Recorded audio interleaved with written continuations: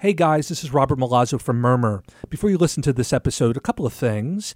Thing one, if you like the show, and I love bringing it to you, it's tons of fun for me. Our audience is awesome. We get great feedback. So here's an idea. Go to the iTunes store, leave us a review. I'm told by really smart people that it helps cut through the sort of signal and noise world we live in for the show. I love bringing this to you every week. So if you have a moment to leave us a review, that would be great. Murmur Radio on the iTunes store. Thank you so much. The other thing is Audible. Do you like listening to your favorite books and podcasts, magazines even, and TV shows? You can listen through audible.com. I love listening to it. So here's an idea. Go to freeaudibletrial.com/murmur. And because you listen to Murmur, you'll get a free month of Audible. It's super cool. Again, freeaudibletrial.com/murmur. Get a free month of Audible, but you're going to keep subscribing. It's a super cool service. I have it. I love listening to it in the car with the dog. The dog loves Audible. I kid you not. Don't ask me how I know. I know these things. I know the dog. freeaudibletrial.com/murmur. Check it out, and thank you for listening to Murmur. And now, quiet on the set. Quiet on the set. Okay, everybody, quiet on the set. Scene 1, take 10, marker.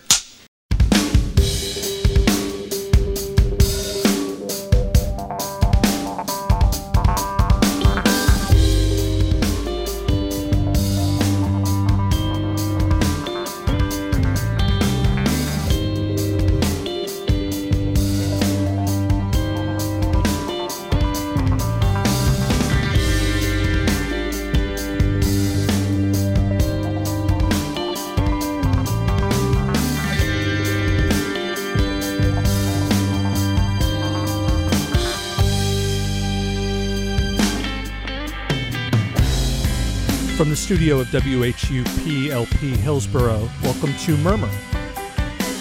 My name is Robert Milazzo. Over the next hour together, we'll explore where culture meets craft. Today on Murmur, Larry Come Lately, creator, writer, senior black correspondent, and now podcaster, Larry Wilmore is with us. Welcome.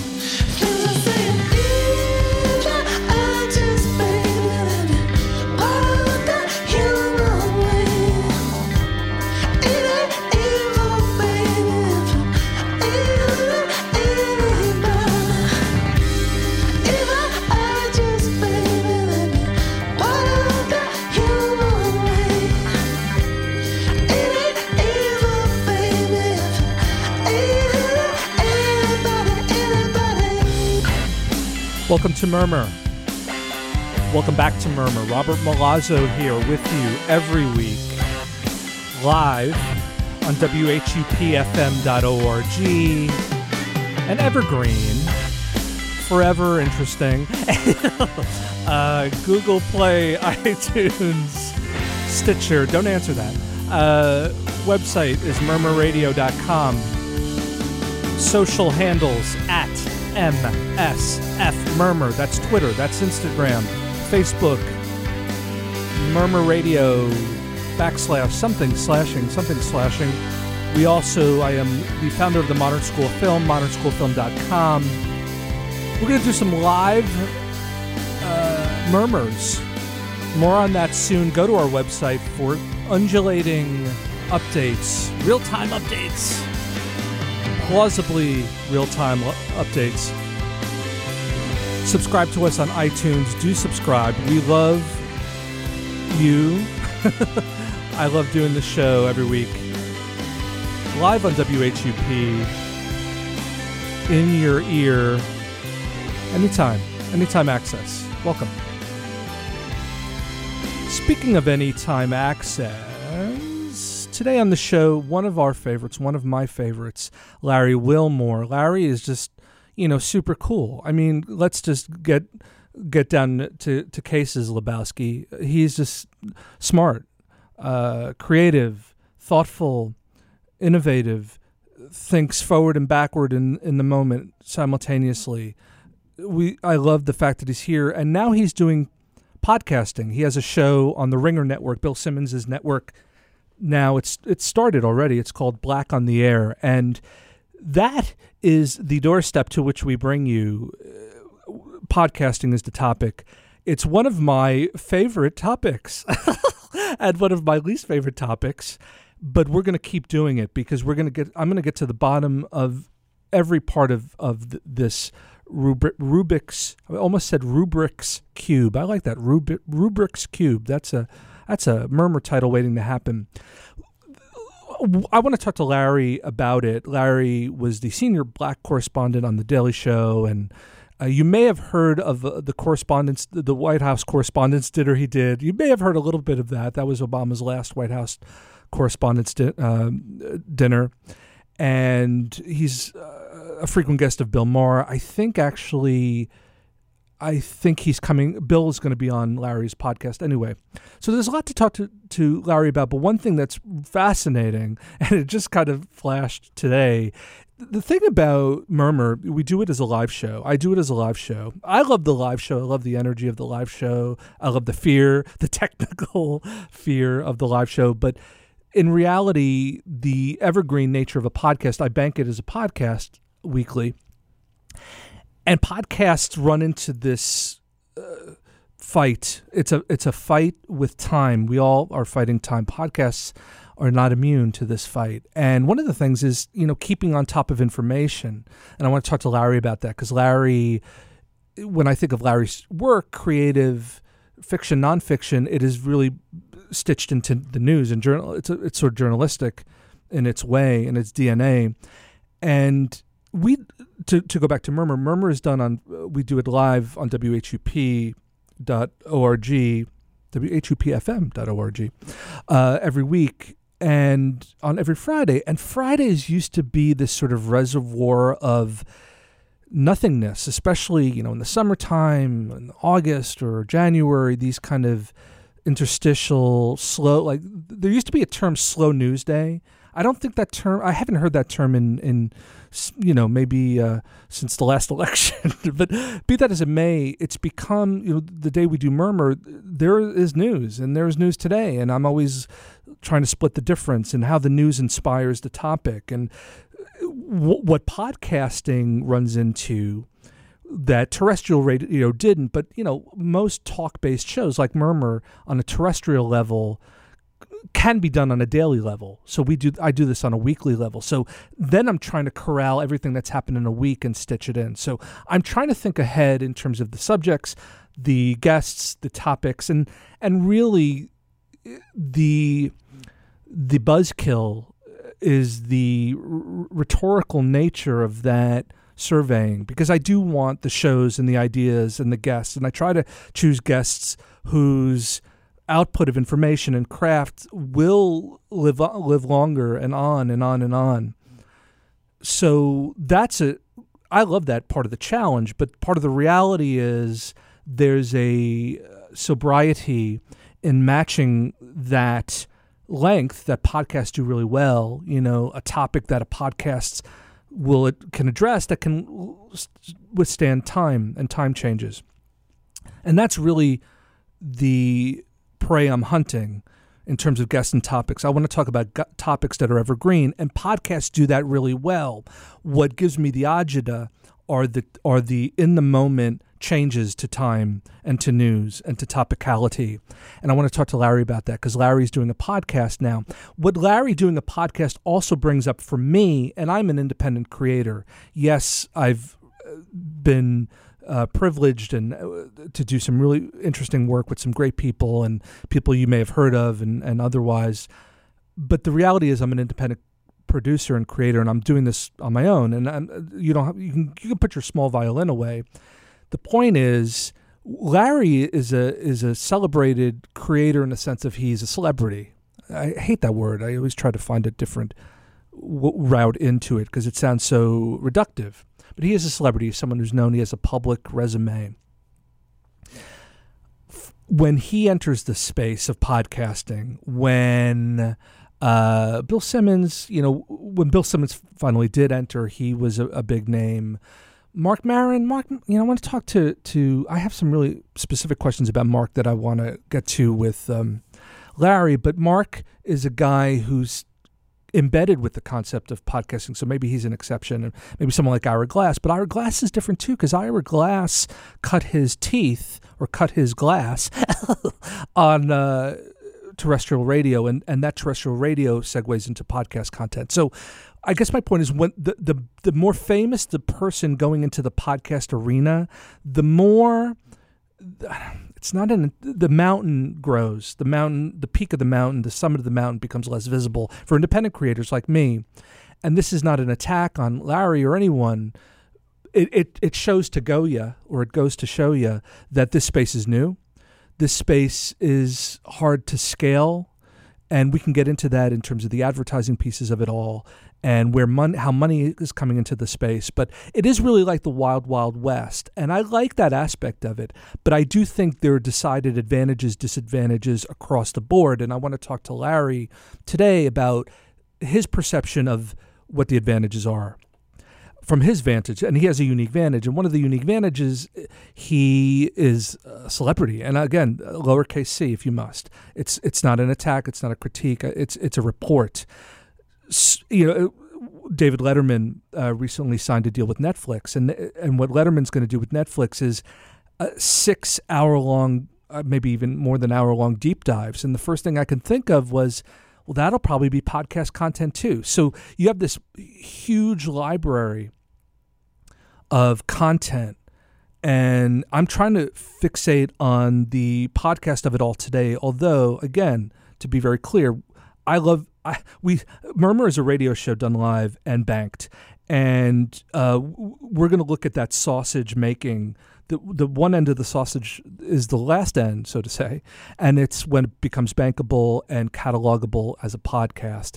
I'll admit I have a love-hate relationship with it, but I will say what sustains me through the hate. This sounds like a Tina Turner song coming on. What sustains me through the hate is it is so new. And that's the best part about it and the worst part about it, because when the big boats come into the new harbor, it's not your harbor. It's not the pond or the harbor that you knew 5 minutes before the big ship came in. So there's a sanctity, there's an expansion piece. And I will say now, and I mean this in all, it's not melancholy, but I want to, it's just reporting. It seems like podcasting art, and I want to ask Larry if he thinks podcasting is an art. I want to ask every guest we have that is related to podcast content whether they think it's an art. So you can hear and then you can decide. But when these big players come into the space, it does make one realize that a podcast is either going to rise.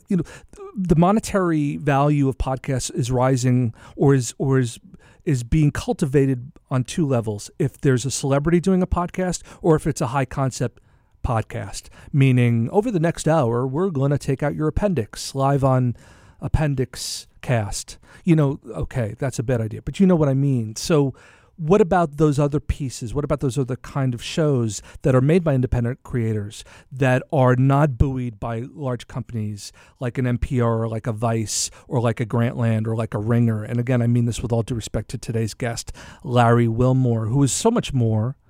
So he's so much Larry Wilmore than a podcaster, but I'm going to hold his feet to the fun fire that we've all been feeling, those of us who have been doing podcasts. I've been doing it under a year. I love it. It's frustrating. It's agonizing. Such is life. Such is art. Today on Murmur, Larry Wilmore. Now this. Hey, do you think homeless people ever have sex with each other? Probably, but I don't want to think about it. I know for a fact they do. I spend most of my day breaking up in-progress homeless sex. I bet it stink. Oh, it stink, all right. So, we talking group stuff or just one-on-one? Oh, anything goes. Whatever you can fit under a tarp. Hey, you know what, guys? This right here, this rambling, boring conversation containing already made-before observations, this could be a podcast. It's actually not a bad idea. Really? A podcast? Don't you have to be some sort of whiz kid to do those? Definitely not. Anyone with a computer can make one. Well, that's it. We're anyone. Let's do a podcast from right here in the booth. Who's in? Yeah, sure. Let's do it. Is it happening? Are we doing it now? But listen up, Cleveland. No more of your long stories, all right? Yeah, people aren't used to boring podcasts. All right, you guys, podcast time. We got the equipment and the perfect business plan. Give our show away for free and tell no one how to find it. Ready? Okay, common question that everybody thinks about.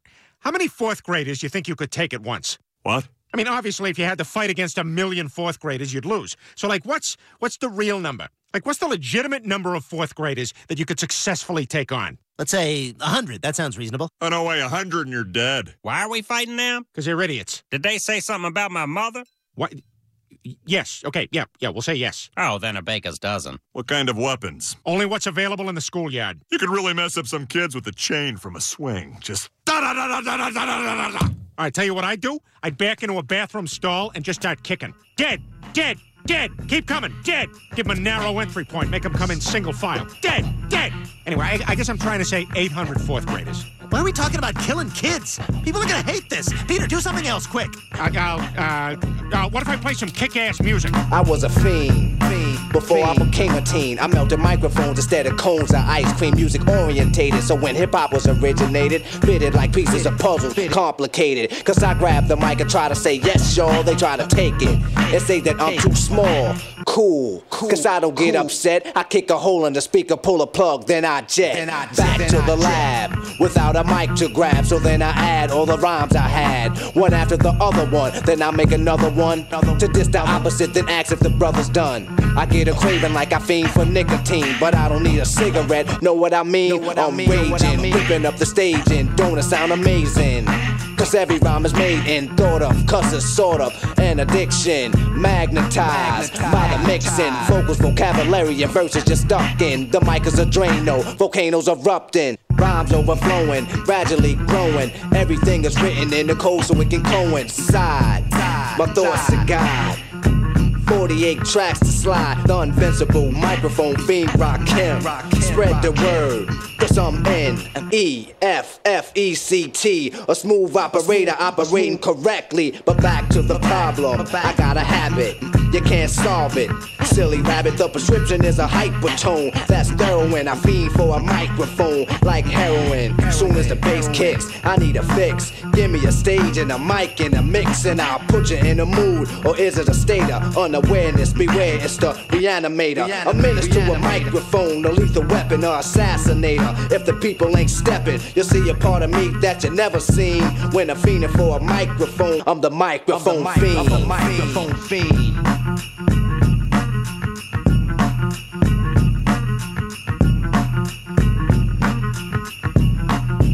The microphone fiend. The microphone fiend. The microphone fiend. The microphone fiend. The microphone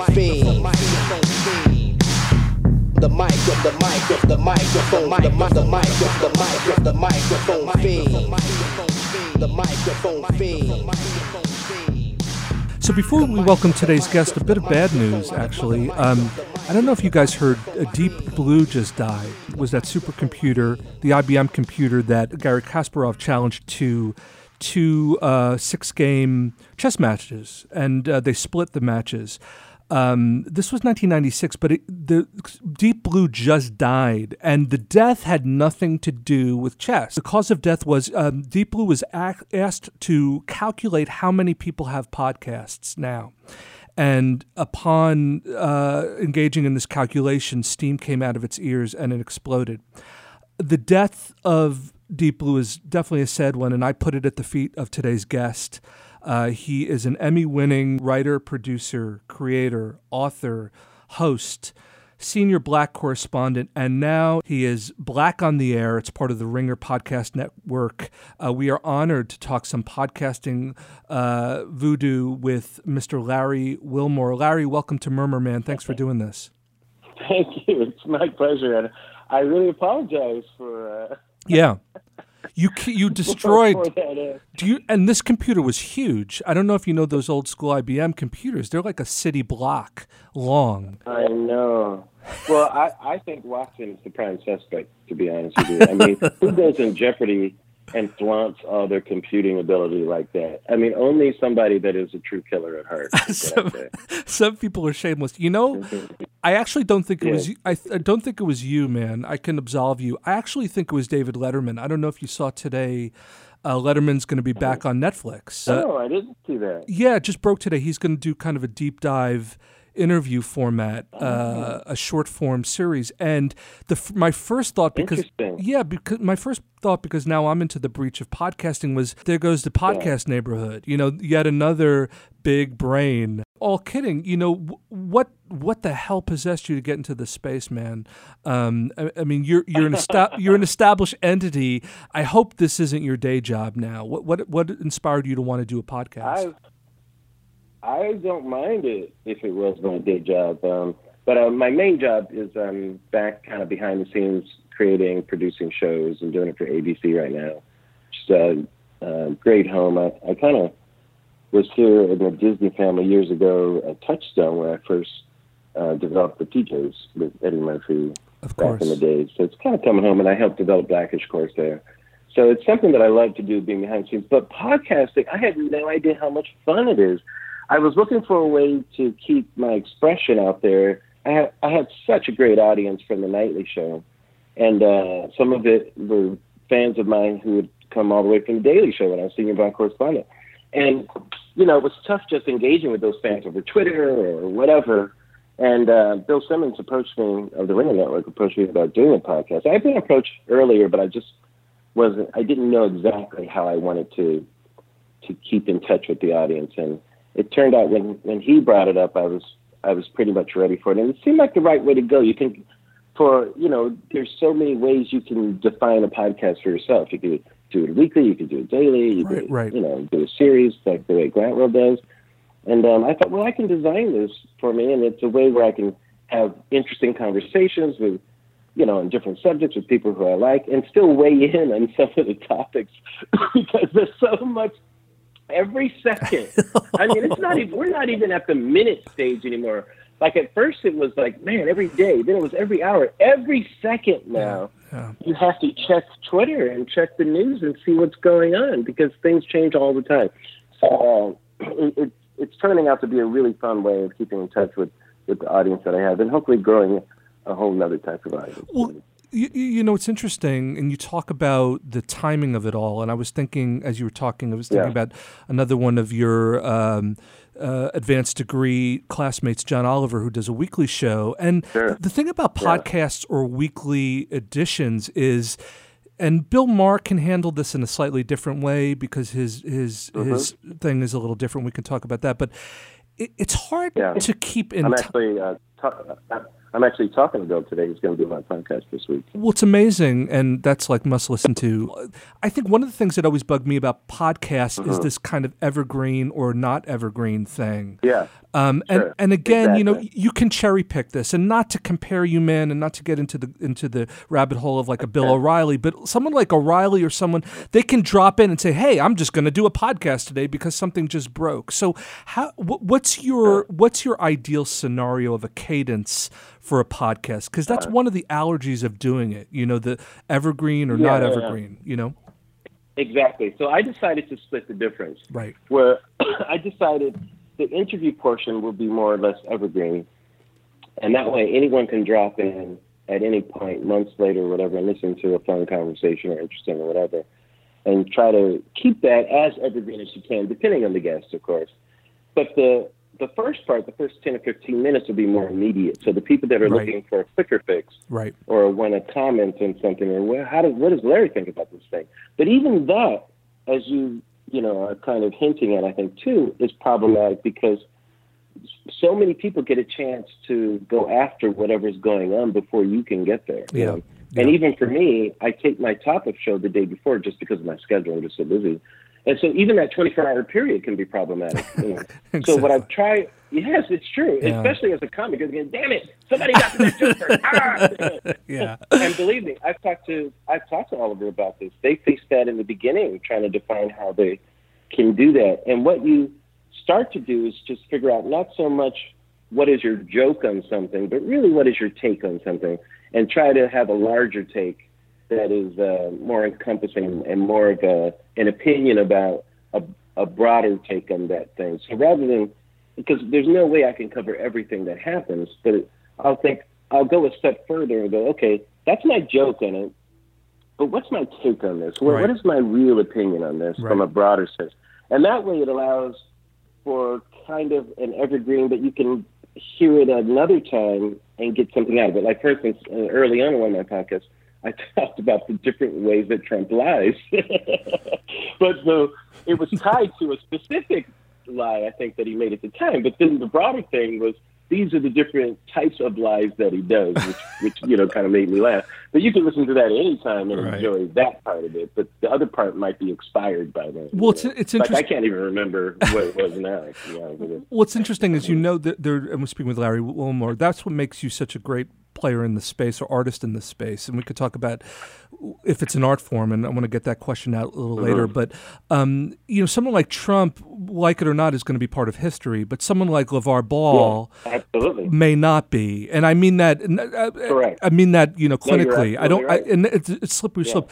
So I like the way you're handling it. There's sort of an Act 1 and Act 2 and Act 3 potentially of a thing. The other thing, though, and this is more the John Oliver of it all. I'm developing that. Yeah. I'm developing that too, feeling that out, what's the best way, because you're absolutely right. In fact, like a LeVar Ball thing, the expiration date on that is almost as I'm saying it. I hope. I'm a Lakers fan, so I really hope. Exactly. Yeah. But the broader point about relationship between parent and child, I think, can still be made in that, which can have a longer shelf life, I think that's a great point. So I'm always searching for that point that can outlast the half-life of it, Well, it's tricky, and having you on our show, which is a radio show, then a podcast, that's kind of the thing I like to talk about with guests. What is not the teaching moment, but, I want people like in a year or 2 years to be able to like check in. What were they talking about? And your work is legion and your work is extraordinary. But honestly, thank you. Well, this is tricky with me. I'm a small fish in this pond. When I bring a guest on, I want to talk to them about something like long lasting, and publicists, not yours, mind you, who have been amazing, but they say, no, push the new thing. And it's a slippery slope, when you're not doing a daily. Yes, it is. You talk about John Oliver, and I love John, and they all do a great job. But another thing that's tricky about that thing is the follow-up. I want to talk to you about that because podcasts suffer from this, and this is why I actually think I hate podcasts. But the one thing that's really frustrating, no, but man, we talk about evergreen. The one thing I kind of hate about them is where's the damn follow-up? How has that felt for you? Now, what do you mean by the follow-up? What do you mean by that? I follow up like, hey, Larry, that point you made about with Malcolm Gladwell? That's changed a bit. How would you feel about it now? So the point you made last week, how do you feel about it now that it's changed? So in the sense of the cultural question, not like me asking you a question or a listener.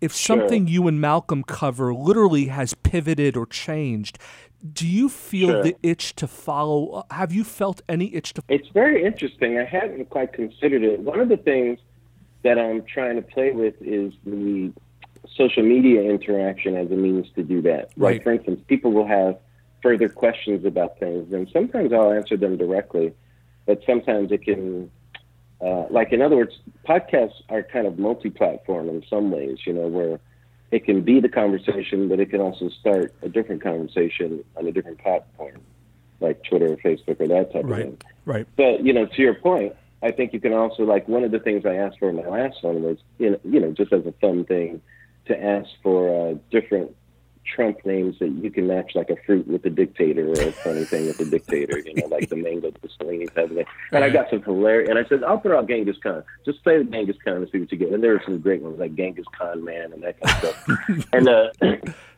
and I thought, man, that was so much fun that people were playing with that. And so I'll probably mention some of those, so there's that completion of that, And that's kind of a crude version of it. But things, it's so funny because my brain forgets so many things. Like, people will say, "Oh man, I love that Neil deGrasse Tyson interview you did. You talked about the blah blah blah." And I go, "Oh, what did we say? I can't remember." You know, I was like senile with some of these because the way that my brain works, when I move on, I move on. You have to. I know. I'm creating all the time and inventing. So I'm not lingering in that moment. So I have to revisit it myself and listen and go, "Oh yeah, that was interesting. Yeah, okay, let's talk about that." So sometimes you need a different kind of set of eyes on that type of thing.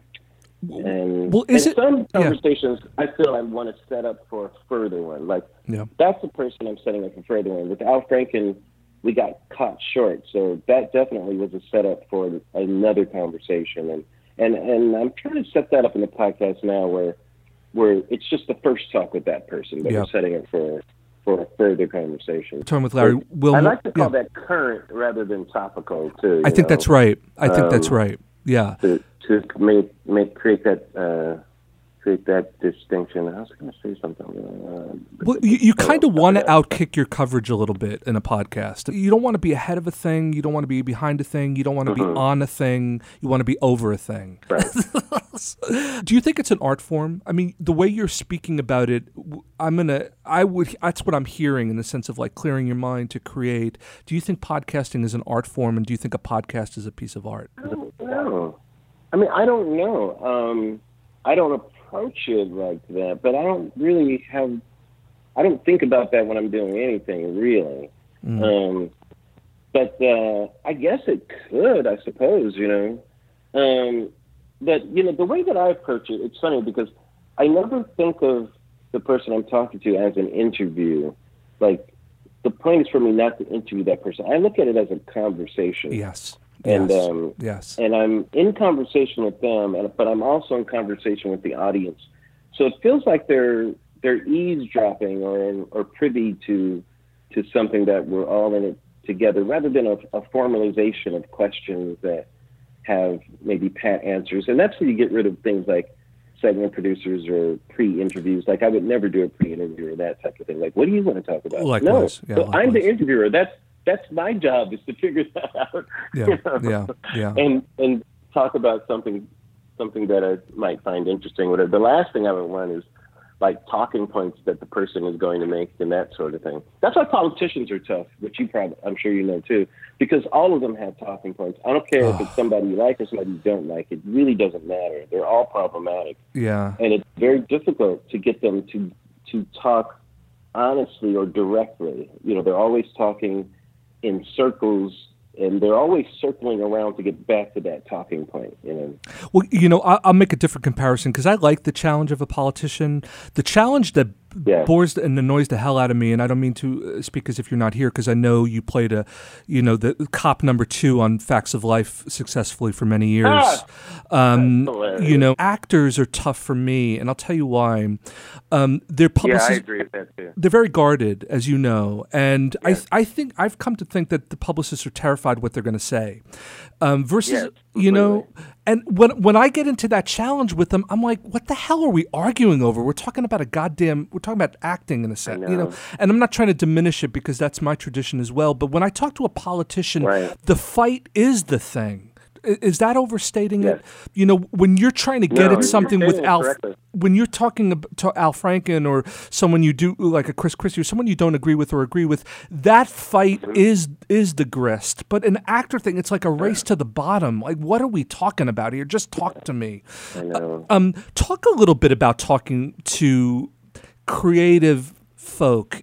I find it's all in the approach and which person you're talking to in that arena. So if you're talking to an actor who's there to promote a film and they're on a promotional tour and they're saying the same things over and over and you're just setting them up for the same anecdotes, that is not enjoyable at all. But like I had Kumail Nanjiani on the show, and his movie, The Big Sick, which I had seen already and I loved, there were so many issues that it raised, and it became a conversation about the issues that it raised rather than anecdotes about making the film, you know. So it wasn't, hey, did anything funny happen? You and Ray Romano? Like, no, well, let's talk about the issue of prearranged marriage, you know, and that sort of thing versus, and let's talk about the way love exists in these things. So it becomes a larger conversation, and now you get more of an insight into this artist and their perspective, which is a lot more satisfying than just a superficial anecdote, which really doesn't tell as much about the person, you know. So I always want to know who is this person in front of me, and what is the thing that makes them special as an artist, and give the audience an insight into their eye, you know.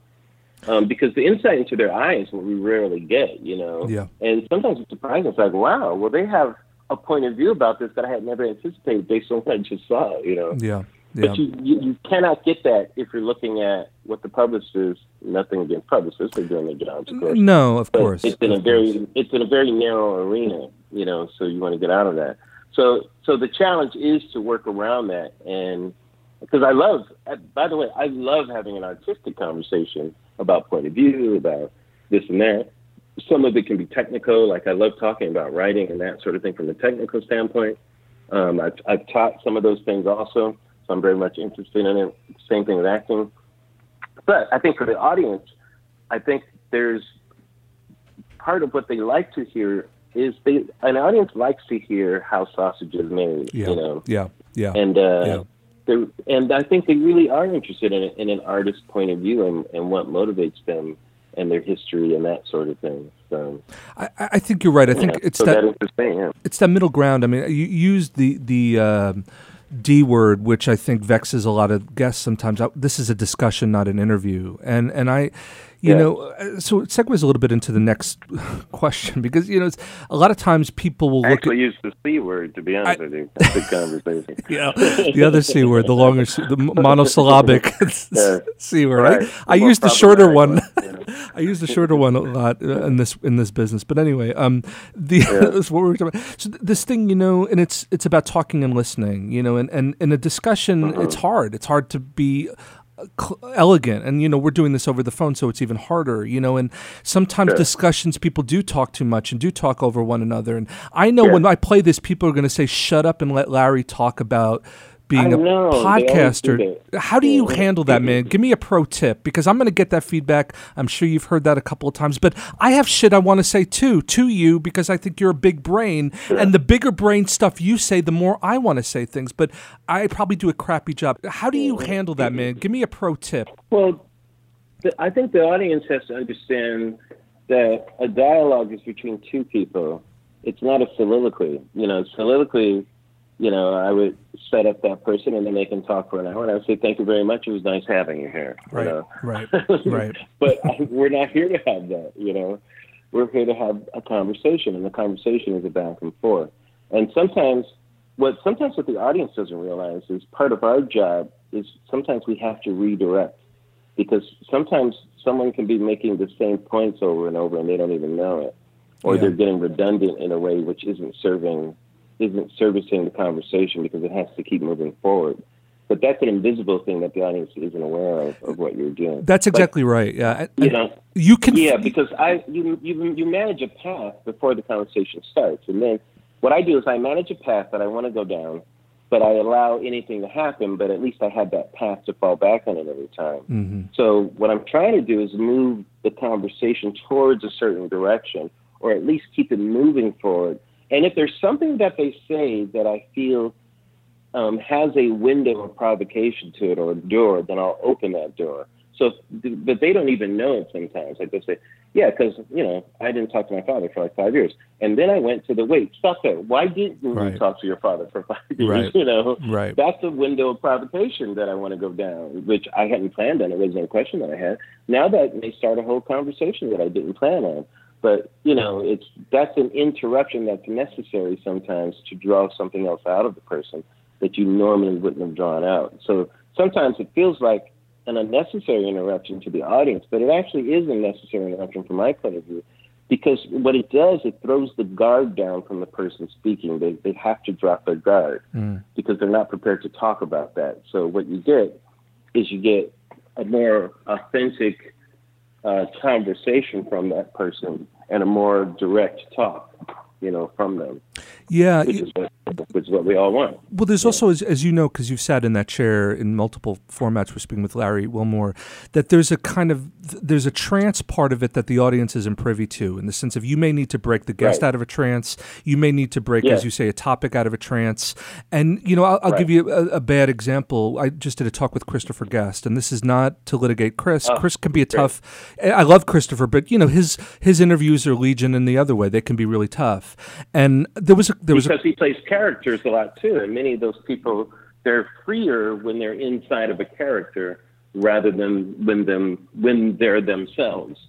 Exactly, and I think with comedians, and you're this is part of your pedigree as well. You are a comedian, but sometimes you're not going to get lower than them in the sense of some interview subjects have such a low gear that if you try to outlow their low gear, they're going to crush you. And Chris is one of those guys, and I mean that. I love it. I love talking to him, but I remember now by low gear. What do you mean when you say low gear?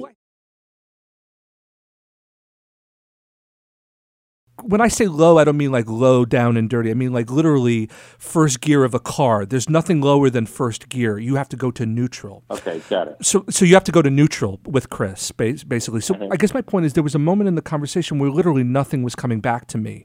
So I told a little, I'm telling you, man, it's like to playing tennis and no one's over the net. I tell you, man, I took like a 30-second detour trying to relate it to something that happened to me in Italy. And on social media, I never heard the end of it. Shut up about your trip to Italy. No one gives a shit. It's like, oh, man, I'm trying to pull this thing across the finish line. But it's kind of a no-win deal. But the audience, you've talked about this a lot with TV. You said something really interesting about how connected we are to the audience's responses, and audiences can elevate the success of something. What about that? How do you filter, especially in the podcast world where I think because they don't see a face, they feel like they probably can be even more brutal. How are you going to litigate this? Like, what feedback is useful feedback? What feedback do you ping pong back and say, it is what it is? Well, in this arena, it's a little different than in other arenas I've been in. I've always, when I talk about like TV shows, I always say, well, what I've said in the past is when you create a television show, it belongs to you. But once it goes on the air, it belongs to the audience, and you become the curator of it. And the audience reminds you of that all the time. So, like when you try to jump the shark or whatever, hey, what the fuck are you doing with my TV show? Because they have taken ownership of it. And your job, you become the curator of the thing that now belongs to them. It only belongs to you before they see it. That's when you have the most ownership of it.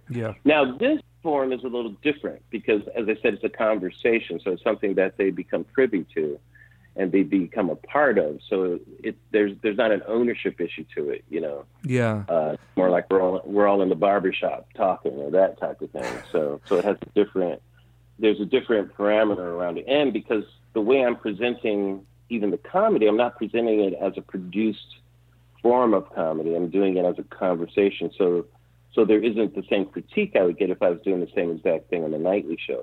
Where the nightly show, they take ownership of and say, sorry, Larry, this is our nightly show, and you screwed up when you did this. Because that's how they communicate in those things. And I can't argue with them. I mean, what are you going to say, And it's how it's kind of just the way culture works sometimes. There's not much you can do about it. It's like the audience is by and large, the audience has really good instincts. They really do. You get people who are trolls, which is more of a function of the social media era that we live in. But the audience for something, your fans, they approach the thing with a fervent kind of love, that is, they're trying to pump as much oxygen into your thing as possible. They want to make sure it doesn't get to the deathbed too soon, which is its ultimate destination. So I always take it with a grain of salt. I always I love it when people interact and they find interesting things about it that never occurred to me and all that stuff. I always like that kind of thing. Larry Wilmore here on Murmur. A couple more thoughts. You wrote a really, I thought, interesting, a great essay called "Bring Back the Shetland Negro" in your book. Oh, thanks. That's from my book. Yeah. Oh, it's incredible. It's a great book, y'all. I'd rather Thank we you. got casinos and other black thoughts. Really amazing book. And you talked about fixing the ills of TV. And you said, and I'm paraphrasing badly, I apologize, but you talked about how TV is getting bigger and thicker, but more narrow, which is a wonderful contradiction how you isolate it. What about what about podcasting? Talk about oxygen in a balloon, man. Does podcasting have a color? Does podcasting have a color? And I mean that because it's not ocular. It's not an ocular experience, but obviously it's intellectual and it's cultural. Where was that in the machinery of jumping in? The diversity state of podcasting, because I don't think we're talking about this enough. Maybe because we're not taking podcasting seriously yet. But can you give me a sense or a thought or two about the diversity of the hosts, the diversity of the theme, the diversity of the topics? I think we litigate this thoroughly with movies and TV, and they've had longer Comet's Tales. But do you think podcasting has a diversity problem thus far? I don't know. I haven't. I have to say I haven't investigated that much at all. I think it's been a more of a time issue. I don't know the podcast landscape that well to make a comment about that. One thing that I like about it is I'm a big radio fan, and I think radio is a great. It was a great art form because once again there's an intimacy with radio that you don't get with television or film. When you just hear a voice. And people get to paint pictures around that voice in a way that they don't when the picture's already painted for them. So it allows them to interact on a different level. So they get to create in some ways along with you because they're painting pictures all the time. And that's what's unique about radio. I still sometimes listen to old time radio like Jack Benny's show. Oh, cool. I'll listen to Orson Welles' War of the Worlds was one of my favorites, and some of that stuff my dad used to have those records when I was a kid, and I loved incredible a lot of what radio did. So I think podcast is the natural heir to radio. And so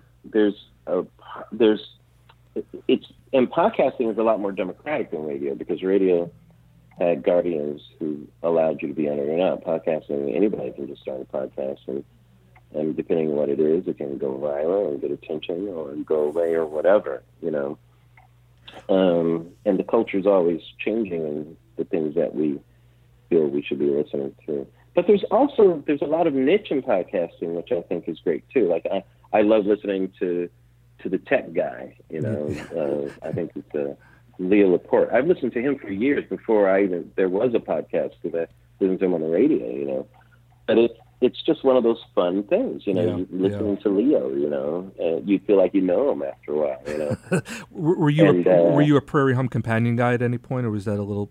Prairie Home Companion. My kids love Prairie Home Companion. Listening to that. Wait, Don't Tell Me is fantastic. Right. All that NPR stuff is really good stuff. Terry Gross is like just legendary in my mind. Her voice and the way she interviews people her interview style is so great. Her questions are so she doesn't use other people's interviews to do her research, which a lot of people do sometimes. And there's a lot of great stuff out there. It's fun sometimes just to scroll through and look what's out there and just choose something to listen to. When you talk to other people who like podcasts and the things they listen to, I've had a chance to get on the serial train and some of that stuff, but at some point, I'll probably listen to some of that stuff.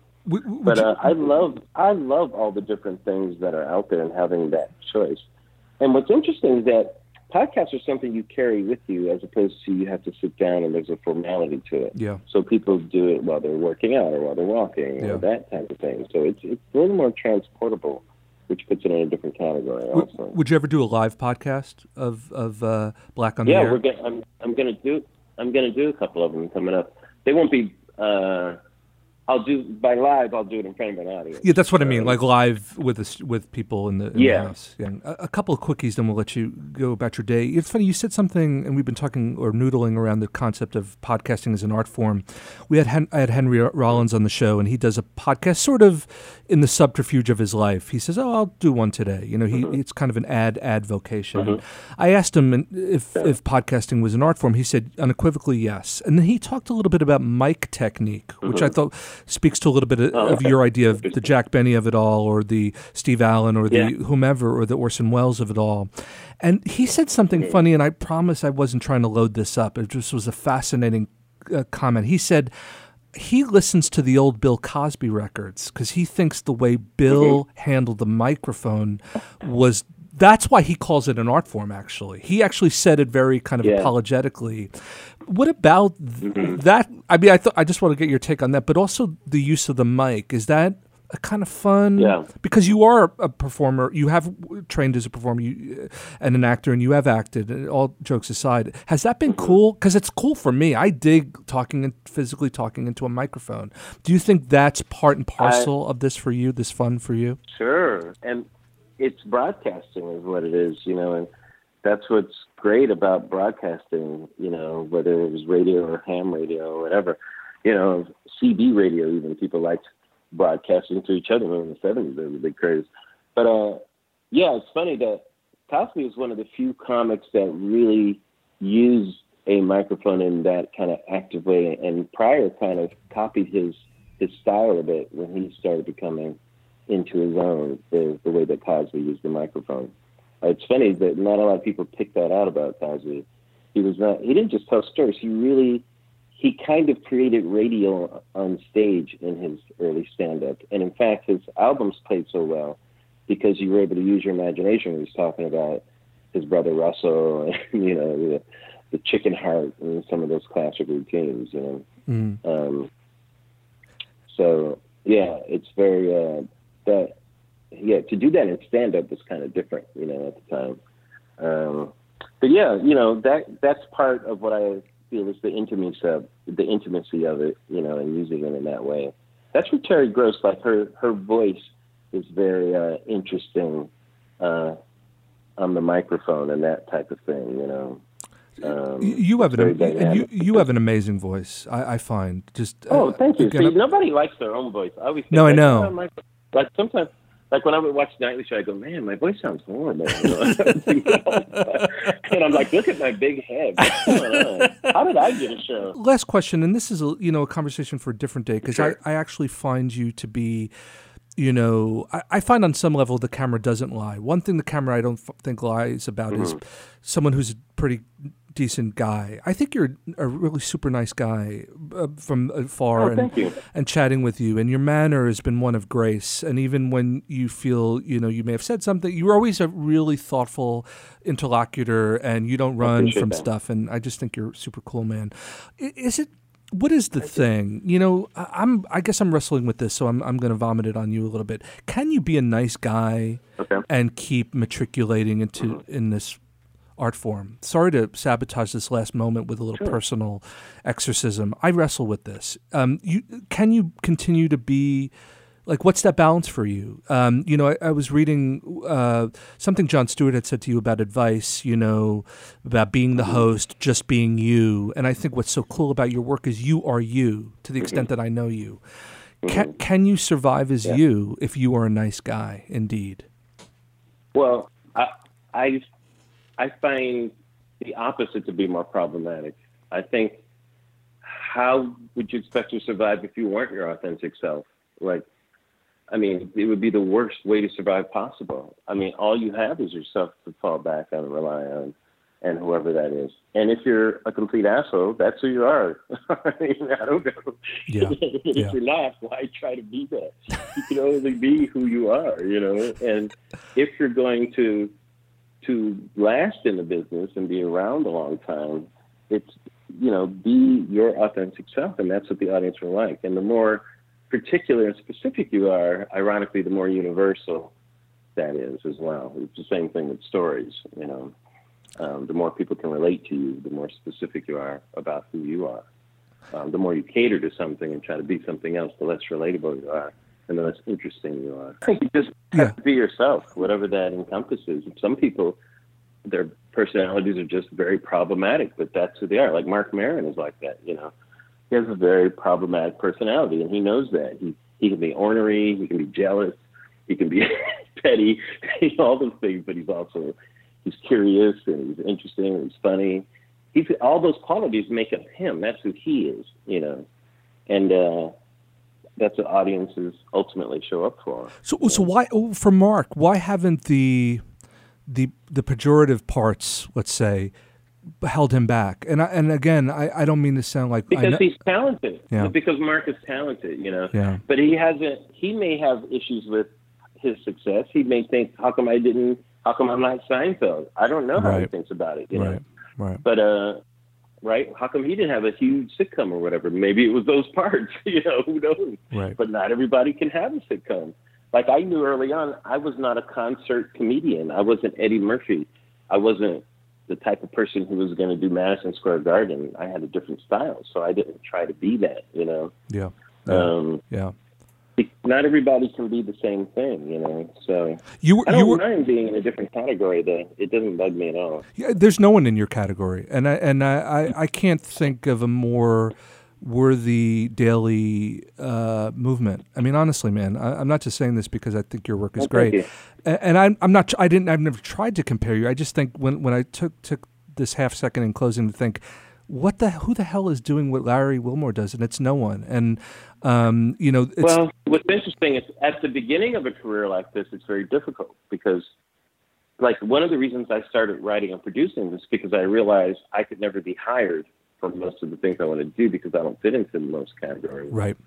So I had to learn how to do these things so I could hire myself. Really, my strategy. That was my long-term strategy. That's what it turned out. That's what turned out to happen. You know, like on the PJs, I said, if I had not created the show, I never would have been hired on it. You know, I used to joke about that all the time. But that's how it goes sometimes. You know, you can't. You know, many times you're fighting invisibility more than anything else. When I saw you play policeman number 2 on Facts of Life, I knew you weren't long for that. I was like, this guy's not. You know, my favorite episode is edibles, baby. My favorite episode is when Tootie falls in love. I think it's Jermaine Jackson. Do you remember that episode? And that's hilarious. I think we should talk about Tootie and her storylines for our next conversation. Yeah, let's not ruin it. And you know that Tootie, Kim Fields, we love you. Hey man, you are the real deal. Maybe the next time we do, we can do it in person. It was my honor talking to you. I appreciate it. We're pulling for you, man. Thank you so much for being with us here on Murmur. Thank you. Appreciate that, Larry. Be well, my friend. Pleasure. Take care. Thanks. He does seem like, I think I hung up on him. That's how nice a guy is. He seems like such a nice guy, and I say that with that hesitation. I usually hesitate because I usually don't know, and I don't know Larry, but am I lying? I don't know. I mean, it'd be cool to do it in person with Larry one of these days. It was a pleasure being with him, and it's always a pleasure being with you. We want to thank Larry Wilmore for being with us here on Murmur, murmurradio.com, WHUPFM.org, live every Friday. And then Evergreen, yes, in podcast form. iTunes, Google Play, Stitcher. Facebook is murmurradio.com. We're here every week, but you can listen to us anytime. Take a drive.